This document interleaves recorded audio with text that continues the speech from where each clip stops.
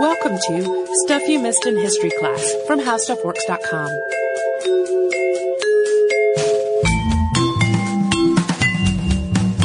Hello and welcome to the podcast. I'm Holly Fry. And I'm Tracy V. Wilson.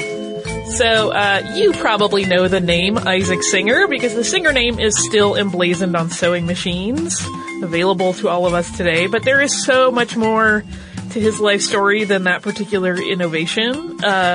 We mentioned when we did our episode several years ago on the patent wars around the sewing machine that his life story was sort of fascinating and merited its own episode, and he's finally getting it. But I will tell you up front, he's not really a heroic figure. No. Although he has like a hard Scrabble start and you really want to root for him, he also was a big fan of kind of shady business dealings. He had a very violent temper, and there are a whole lot of women and children in this story. Singer was born on October 27th, 1811 in Pittstown, New York. His father, Adam Singer, was a German immigrant from Saxony. The name Singer is shortened from the family name Reisinger. It's a change Adam made after arriving in the United States.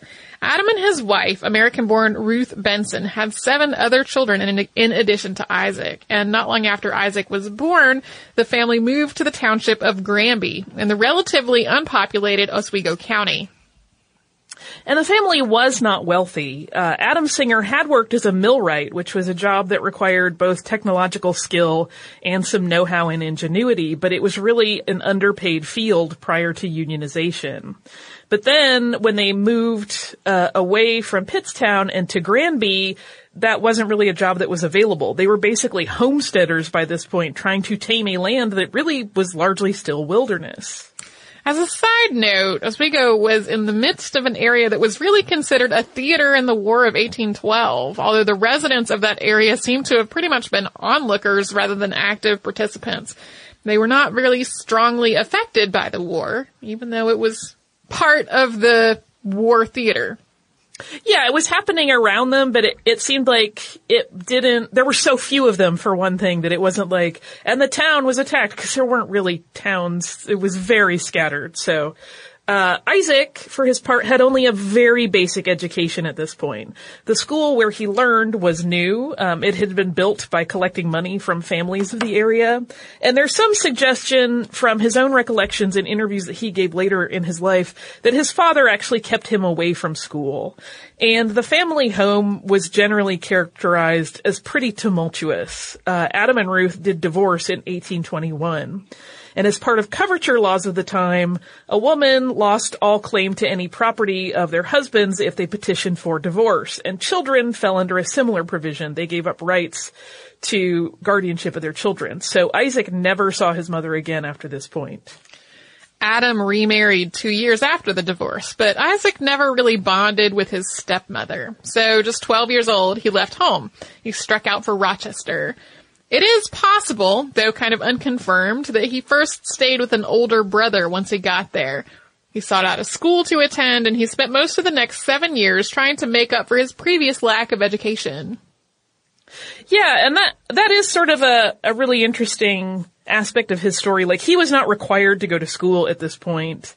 That was a voluntary school attendance on his part, because he really did feel like he would have rather been going to school throughout his childhood. And when he was 19, Singer got a position as a machinist's apprentice. And this seemed like he was on track for a really stable career. This was actually considered sort of cutting-edge technology at the time. But this apprenticeship only lasted 4 months. Singer would later claim that in those 4 months, he had learned all that a normal apprentice would have learned in the customary 7 years of study with a master. But an entirely different interest had grabbed the young man's attention, and that was acting. He started taking odd jobs with the Rochester Theater, doing everything from taking tickets to being a prop man, all the while waiting to finally be cast in a play. He did eventually earn some small parts, and then the lead role in Shakespeare's Richard III. He would later tell reporters that he was, quote, one of the best Richards of his day. He was not very modest. And also, the reviewers did not agree with him. No. And around this same time, he met a young woman named Catherine Maria Haley. And Singer, who was 19 still at this point, married her in December of 1830. And he had the first of many children just a few years later. But Singer was often gone. He would travel to other towns for theater jobs, which he held in addition to a day job that he had at a dry goods store in the town of Port Gibson where they lived. But he was pretty half-hearted about his dedication to that regular job. In 1836, Isaac, Catherine, and the baby moved to New York City. At the time, rumors were already swirling in Port Gibson that Singer had come to know a great many of the ladies there quite intimately. This is the kind of rumor that will crop up over and over in today's episode. In New York, Isaac took some odd jobs to make ends meet. And there were, once again, almost immediately, rumors of his proclivity to be unfaithful to his wife. But at this point, he was more concerned with pursuing his acting career than he was with his reputation. He joined a group called the Baltimore Strolling Players in 1836, once again taking any jobs that he could until he could break into acting roles with them. It was while performing with the Strolling Players in Baltimore that Isaac met 18-year-old Mary Ann Sponsler. And it wasn't long before Singer proposed to Sponsler. And in autumn of 1836, he moved her to New York City. Imagine her surprise when she discovered a wife and child in the mix. However, Singer was a very smooth talker. He was apparently very charming with the ladies. And he convinced his young love that his marriage was all but over and that they should live as husband and wife while he worked out his divorce so that they could then be legally married. In the meantime, Isaac and his actual wife, Catherine, had another child, although Isaac would continue his relationship with Mary Ann Sponsler for the next 24 years. She was patient, and he was apparently very, very charming and convincing. And they had 10 children together over that 24 years. Unlike Sponsler, though, Catherine did not stick around. She took her 2 kids and moved in with her parents. Their divorce didn't actually happen for more than 2 decades, though. And though he claimed to adore Sponsler, Singer was not really around for her either, even as she was bearing many, many children. He was once again traveling to find work, sometimes at this point as a day laborer. And in 1839, at the age of 28, he invented a rock drilling machine. This ended up sort of designed for government use, and he filed a patent on it. And he sold the rights to that patent for $2,000, which was a substantial amount of money at the time. Seems like he used that money to start a theater troupe called the Merrit Players, and they went on a national tour. Mary Ann and their first son joined him on the road, and the family and the rest of the troupe spent 1839 to 1844 mostly in a wagon while they went from town to town. Mary Ann and Isaac had 3 more children during this period of constant travel. That sounds so miserable to me, but what do I know? Singer, who performed under the name Isaac Merrit during this time, finally ran out of money, and he had to shutter his theater enterprise in 1844. Out of money and done with acting after trying and failing to earn a living at it for 14 years at this point, Singer instead picked up right where he left off career-wise before his stint on the stage, and he once again turned to machine work. We will talk about his return to working with machines in just a moment, but first we're going to pause for a brief word from sponsor.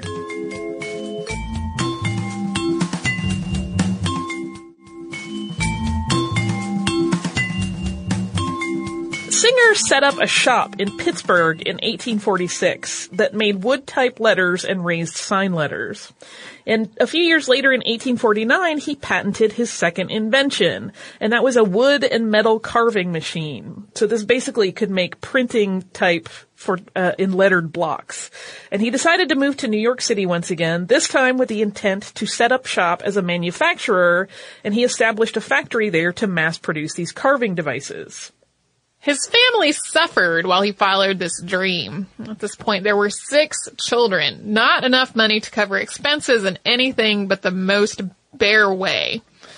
And he persevered, though. He did manage to set up a machine shop, but this little factory was really short-lived. A boiler explosion destroyed the entire business, and 63 people died when that happened. While Singer himself survived because he was out at the time of the explosion, he was destitute. He eventually convinced George B. Zeber, who was a publisher and bookseller, to invest in his carving machine so he could build another prototype to replace the one that had been destroyed in the explosion.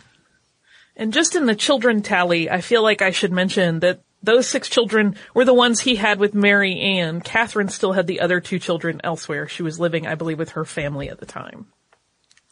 And Singer had to move his shop to Boston as part of his agreement with Zieber, which he did, although his family stayed behind. And in point of fact, it was actually both families staying behind in New York City, because by random happenstance, his wife Catherine moved into the city and ended up just a few blocks away from his home with Mary Ann, just to keep everything super awkward. While nobody in the publishing industry seemed really interested in Singer's carving machine, Singer and his partner were interested in something new that they saw in the shop they had rented, and that was sewing machines. Yeah, they had rented a little space in this shop, where they could kind of show off their piece and have people come and visit and see it. And also in this shop were lots of sewing machines. So since his business was non-existent, Isaac started examining the various sewing machines that came into the shop, which was owned by a man named Orson C. Phelps. And as you may recall from our episode from several years ago about the invention of the sewing machine, they were still very, very new at the time, and there was not one basic approach to how they worked, but several, so there were multiple different designs. Because numerous different entrepreneurs were vying to establish themselves as the manufacturer of the best sewing machine. There's some discrepancy in the accounts of Singer and Phelps as to exactly how this situation sparked Singer's work on a new version of the sewing machine. Phelps claims to have challenged Singer to come up with a design since he was quick to point out what was faulty in all the models that he saw. But Singer was initially not interested and pretty reluctant. Singer, of course, left all that out when talking about his invention later. Yeah, he definitely describes it much more as being really inspired to fix the problems of others. But in the end, Singer, Zieber, and Phelps did enter into a partnership in which Phelps offered workspace. Zieber contributed financially, although he was really quite strapped at this point, having put a lot of money into this carving machine that they were working on. And then Singer handled the design and the building. And it was less than 2 weeks, only 11 days from when he had the idea and figured out his design to when he had a first model built. And so for clarity, sometimes when you read this, it makes it sound like he just went off by himself and toiled like a madman in a small room alone. But he was not doing this toiling solo. He had men from Phelps's machine shop at his disposal, and he conducted the whole business with equal parts of foul temper and charm as he got all of these men working on things. He apparently was a bit moody, and sometimes he would yell at the workmen, and sometimes he would sing to them.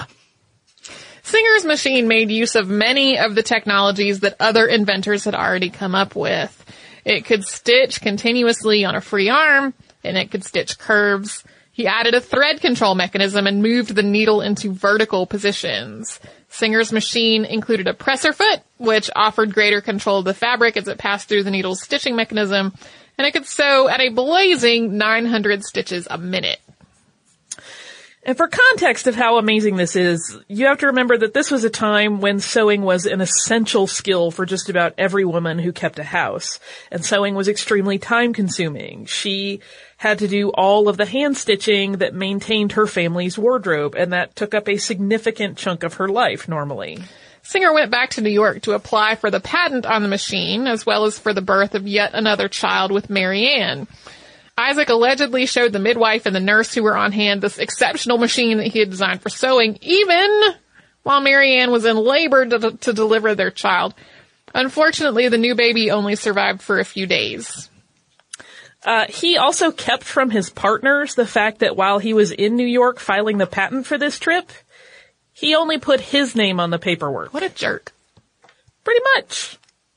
Isaac Singer and his partners immediately started advertising and marketing the sewing machine, and Singer called on his experience in the theater to do so. He would stage demonstrations at fairs and in stores, and he would sing a melodic version of the poem The Song of the Shirt by Thomas Hood throughout these demonstrations to try to help draw in crowds. And this machine worked, and it worked really well. Previous versions of the sewing machine had been persnickety and prone to breaking down, but the Singer machine was consistent and sturdy. Yeah, I will give him that for sure. The reputation that continued to follow. I mean, I haven't bought a sewing machine in a long time, but I know when I was learning on my mother's Singer, that was still the reputation they had. Yeah, we'll talk about it a little at the end. They had a little dip in the 80s and 90s, but then they've kind of bounced back. And again, I mean, you have to give him credit. He really did sort of smooth out the problems that most machines had. And that Song of the Shirt, if you've never heard it, is kind of about a person toiling and needing to take time to work on things. So, while we credit him with smoothing out a lot of problems there in terms of the engineering of the sewing machine, as you know, if you listen to our episode on the sewing machine and its invention, you know that many of those previously existing technologies that Singer was using had been created or significantly modified by a man named Elias Howe.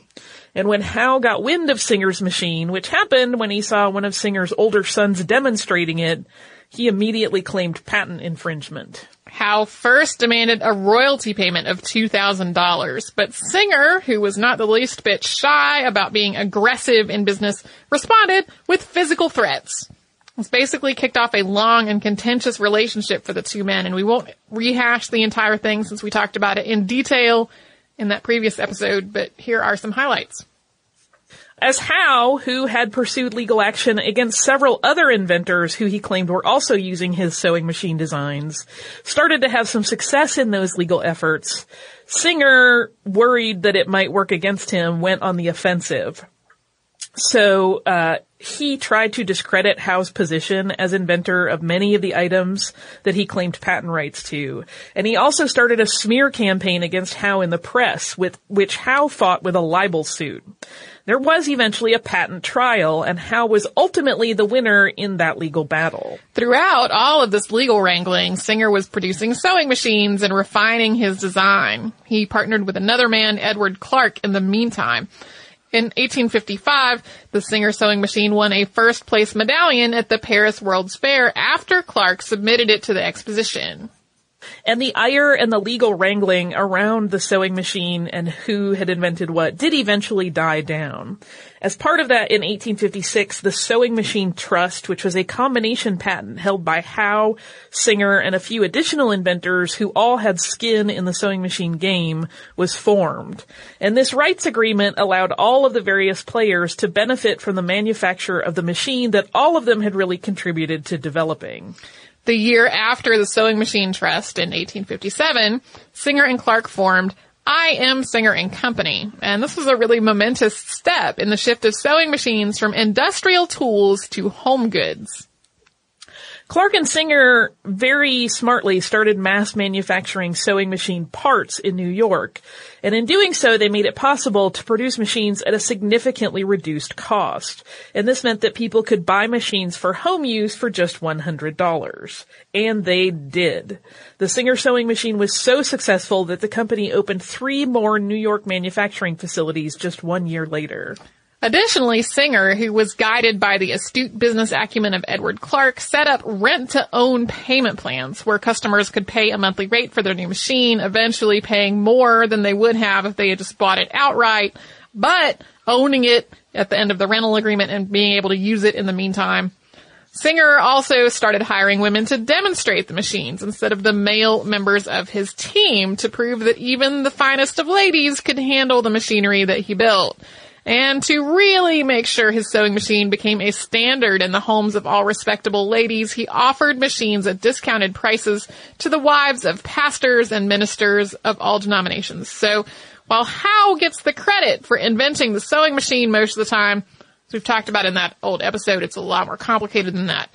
Singer is really the man who brought it into the home market. In 1860, so just a few years after the partnership with Clark, I Am Singer and Company was the largest manufacturer of sewing machines in the world. And the massive sales numbers that they were able to start making outside of the U.S. actually positioned the company really well to weather the storm of the U.S. Civil War intact. Part of that success, particularly the personal wealth that Isaac Singer enjoyed, was the result of aggressive and often ruthless business practices on the entrepreneur's part. When he had first started his company, you'll recall, he had gained financial backing and shop access from George B. Zeber and Orson C. Phelps, but he had absolutely no sentimentality about that relationship. In terms of Isaac Singer, he really didn't care for those men particularly, apparently. He bullied Phelps out of the company really early on, and then he pressured Zeber to sell his interest to him when Zeber was told he was quite ill and believed that he was at the end of his life. Incidentally, Zeber was not either of those things, but while he was pondering his seemingly imminent death, Singer told him that he should wrap up his business affairs, take a buyout before he passed, so that would spare his grieving family the fiscal troubles that they would need to wrap up once he was gone. Singer got his buyout, but as it turned out, it had all been an elaborate trick on his part. I feel like we're saying this over and over, but what a jerk. What a jerk. We are now going to speak a little bit more about Isaac's later life and how his philandering eventually caught up to him. We will say what a jerk several more times, I have no doubt. But first, we are going to pause and have a break and hear from one of our sponsors.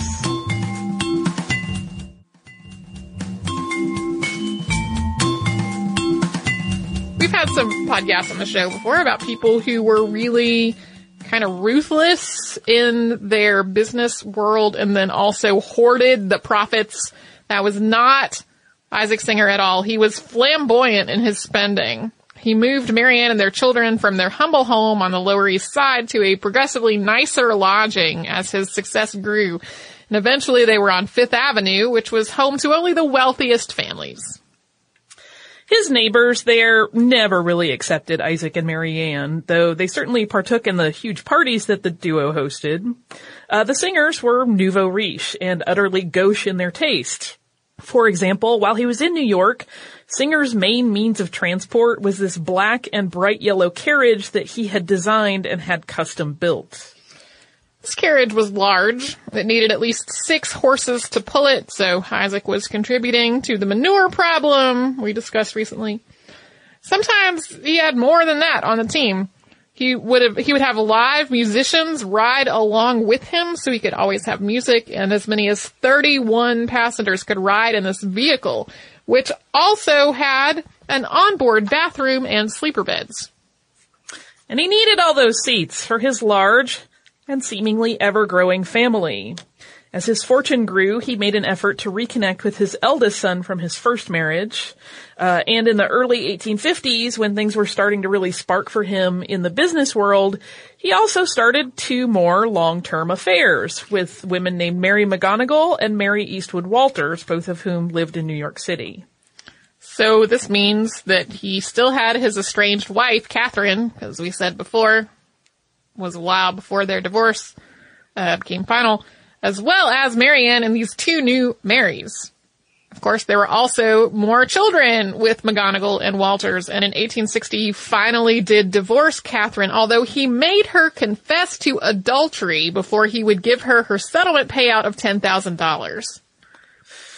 Yeah, and she had taken up residence, is my understanding, with another man at that point, but she hadn't lived with him for a long time, and he had been living with several other people.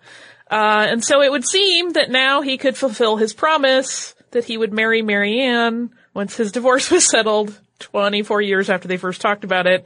She had been patiently waiting for a quarter of a century, but then he told her that he did not want her to have power over him, so he was not going to enter into a legal marriage. This is again a point where we say, what a jerk. Sorry. Not long after this, Marianne spotted Isaac riding in a carriage with Mary McGonigal, and she began ranting at the 2 of them. Singer later beat her for her outburst. It was, not surprisingly, given his temper in business, not the first or last time that he was violent with a woman. He was, however, arrested this time because Marianne called the police. Singer retired in 1862, though his company, of course, kept going strong. In 1863, the company incorporated as the Singer Manufacturing Company. It had gained 22 more patents at that point, and it was planning to launch an overseas factory, which it did in Glasgow, Scotland in 1867. When he retired, he moved to Europe. This is often characterized as flight from New York.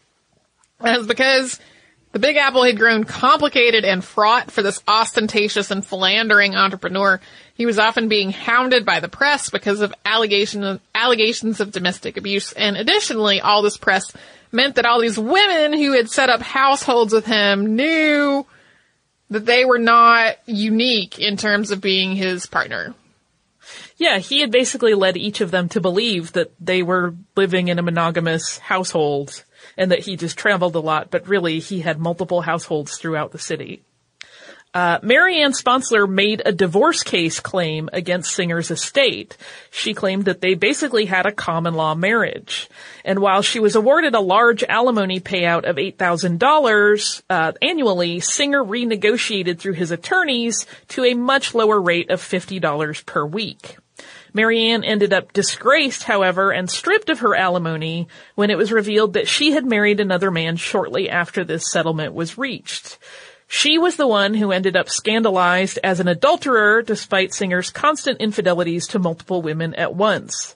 The common law marriage was dissolved. She was left with nothing. He had been the man of the house in 3 different houses at the same time, and he had 18 children. And in a deeply seedy move, Mary McGonagall's younger sister Kate traveled to Europe with him as his companion when he fled, although the two of them didn't stay together long, and where she went from there is not clear. In 1863, while he returned on a visit to New York to settle his divorce from Sponsler and dissolve his partnership with Clark as part of the incorporation of the company, Singer married his second wife, who was already very, very pregnant. Wife number 2 was a woman named Isabel Eugenie Boyce Somerville. She was recently divorced herself and was just a young woman in her 20s. And she was not any of the other women we have already referenced. No, he was a new one. She was a new one. Yeah. So after he married for the second time, Isaac and his bride lived in the Fifth Avenue home. During this time, his first wife, Catherine, attempted to renegotiate the terms of their settlement again. This resulted in a rift between Isaac and the oldest son that he had had with Catherine, as he had asked the young man to testify in court against his mother, threatening, quote, "Take your choice, your mother with poverty or me with riches." He also threatened to kill his son William when William refused to testify. The court case was eventually dropped. Yeah, we don't really know, how that played out and how the case went away, but William never had to testify one way or the other, but the relationship was pretty damaged. In 1864, Singer and Isabel built a new home called the Castle in Yonkers. And there they threw a lavish housewarming party, but very few people attended. They still had the problem that people just thought they were nouveau riche and they weren't really all that respectable. During the post-Civil War Reconstruction era, and after only a short time living at the castle, the Singers moved to Paris in 1866. As the Franco-Prussian War broke out in 1870, Isaac and the family moved to England, where they settled permanently. He had a massive French Renaissance-style home built in South Devon called the Wigwam. And in it, he included a private theater along with every other lavish room imaginable where he and the family would put on plays. And one of the interesting things about Isaac Singer's many romantic partners and all of those children, he ended up with 24 documented by the time it was all done because he and Isabel had several. While he could not stay true to one woman, he really was pretty devoted to his kids, with the exception of his eldest son, William, after that failed bribery attempt for perjury that did not work out. And his home in England was built in grand scale so that all of the rest of his known children could live there with him. At the Wigwam, it seemed like Singer found a sort of peace that had eluded him throughout his life up to that point. He threw 3 spectacular parties there every year on the 4th of July, Christmas Day, and his birthday. He even played Father Christmas and gave out toys and food to less fortunate children in the area.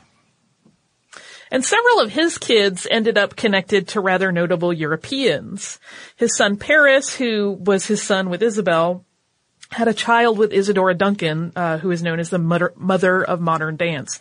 And if that name is ringing sort of a grisly bell, it's because, yes, she is the person you're thinking of that died in a rather horrific car accident when her long dramatic scarf, which was blowing in the wind, became entangled in the wheel and then rear axle of her vehicle.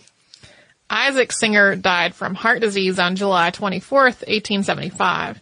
He was 63 at the time, and his wealth, which was estimated at $18 million when he died, just invited immediate squabbling from the many families he had started through the years. But he had carefully arranged his will so that the money was divided into 60 equal parts and distributed among his family members, some of them receiving multiple portions. Yeah, it was very, very clear that he had favorites. Like, some kids would get, 4 or 5 portions, and others would get only a couple. And while William, with whom he had that huge falling out, received only the relatively tiny sum of $500, and William's sister Lillian, who was also Catherine's child, only got $1,000, an interesting thing happened here, which is that the other illegitimate Singer children, who had fared much better in the will, each gave up a portion of their inheritance to supplement those amounts that William and Lillian received. And so, then of his many wives and other paramours, only Isabel was recognized in the will with any sort of monetary payout. And while the Singer Company and its manufacture of sewing machines did go through some bumpy times over the years, as we alluded to earlier, it still remains a recognized and pretty respectable name in the home sewing market. Yeah, more than 200 years after he was born, his company keeps on trucking. I have a Singer that is from 1911 that has been in my husband's family since it came off the manufacturing line. Mm-hmm. I need to replace one of the belt, or the one belt on them. That's the one thing.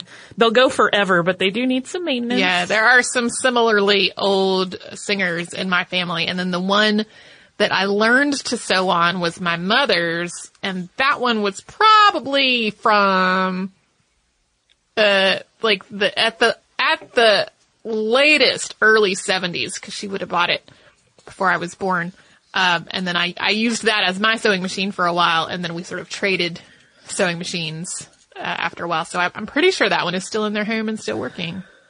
Probably. That was when they, normally the home sewing market, even though they were the modernized machines, not the old, cast iron based treadles, they still had metal gears, whereas there was a shift later to plastic gears, so they did not last quite as long. And if you sewed a whole lot over the course of several days, I discovered the hard way you could fuse those gears together. Oh, whoops.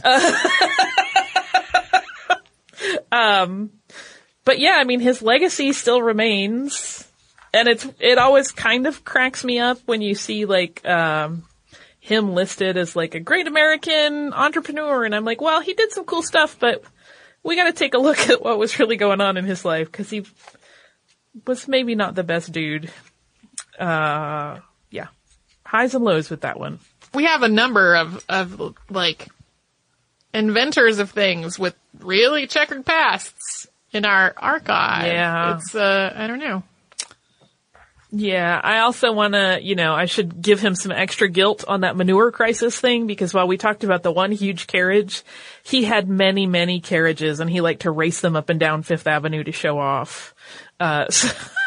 So he was contributing more than just that 6 to 9 horse team that carried the big, crazy size one. Oh, Isaac Singer. You're a mess. Do you also have some listener mail? I do. I have a couple of pieces. I'm going to try to be quick because I know this episode ran really long. The first is from our listener, Abby, and she says, Dear Tracy and Holly, I'm a longtime listener and was so excited to hear you did a podcast on the Achaemenid Empire because I first started listening to Stuff You Missed in History class in 2009 while living in the lands of the ancient Achaemenids. I was blessed to serve as a Peace Corps volunteer in Turkmenistan from 2008 to 2010, and I squealed with excitement when I heard you all mention Turkmenistan on the podcast, much like I do whenever I hear that name. Your podcast holds a truly special place in my heart because of my time in Turkmenistan, which was equally one of the most fulfilling and lonely periods of my life, and it provided me with solace. I served teaching English as a foreign language as a volunteer in a village about 20 miles outside of the capital city. My village, which I am not going to try to pronounce, but it was named after a famous Turkmen poet, and she worked at the local school teaching English to 4th to 8th grade students. And she was the first American volunteer to live in that village and was therefore the first native English speaker that many of those villagers had ever seen. So she needed to rely on her knowledge of the Turkmen language to get by every day. She says, while I love teaching and I truly appreciated my experiences in Turkmenistan, life could become very lonely when your communication is limited. I was never very good at languages. I literally crave for conversation and media in English. Another Peace Corps volunteer turned me on to your podcast, and it became a great joy in my life when English media was difficult to come by. When I was lonely or having a tough time, and I had rewatched all my episodes of The Office or Gilmore Girls, your podcast really helped me get by because there was so much content that I could listen to, and it actually felt like my brain was stimulated. While I realize it was your show's predecessors who got me through some tough points in my personal Peace Corps experience, I am confident that you ladies are providing solace for Peace Corps volunteers around the world, and for that I thank you. And she sent us some beautiful pictures from Turkmenistan, and I just want to say thank you to her as well. One of my best friends growing up and her husband both served in the Peace Corps. I so appreciate the work that those people do, so thank you, Abby. I also wanted to say a quick congratulations to Bethany and her husband Patrick, who sent us a birth announcement of their baby Lucy. And Bethany mentions that she listened to the podcast a lot when she was on bed rest during her pregnancy, and that she started the podcast at one point when Lucy was having some issues staying calm, and she started the podcast for herself, but it actually stopped the baby crying immediately. Aww. I'm shocked that I would have this effect on babies since I'm scared of them and they can smell fear, but I'm glad it helped in this case. So congratulations, Bethany and Patrick, on your new little one, and I hope you guys are all doing great. If you would like to write to us, you can do so at historypodcast@howstuffworks.com. You can also connect with us at facebook.com/missedinhistory.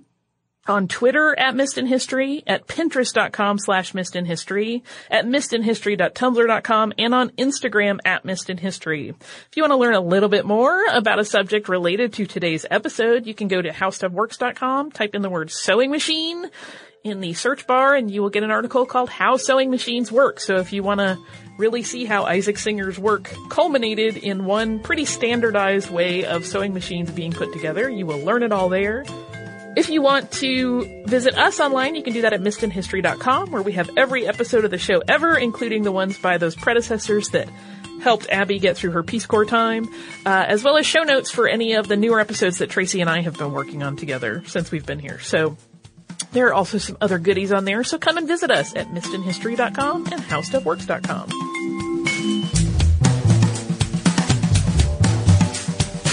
For more on this and thousands of other topics, visit howstuffworks.com.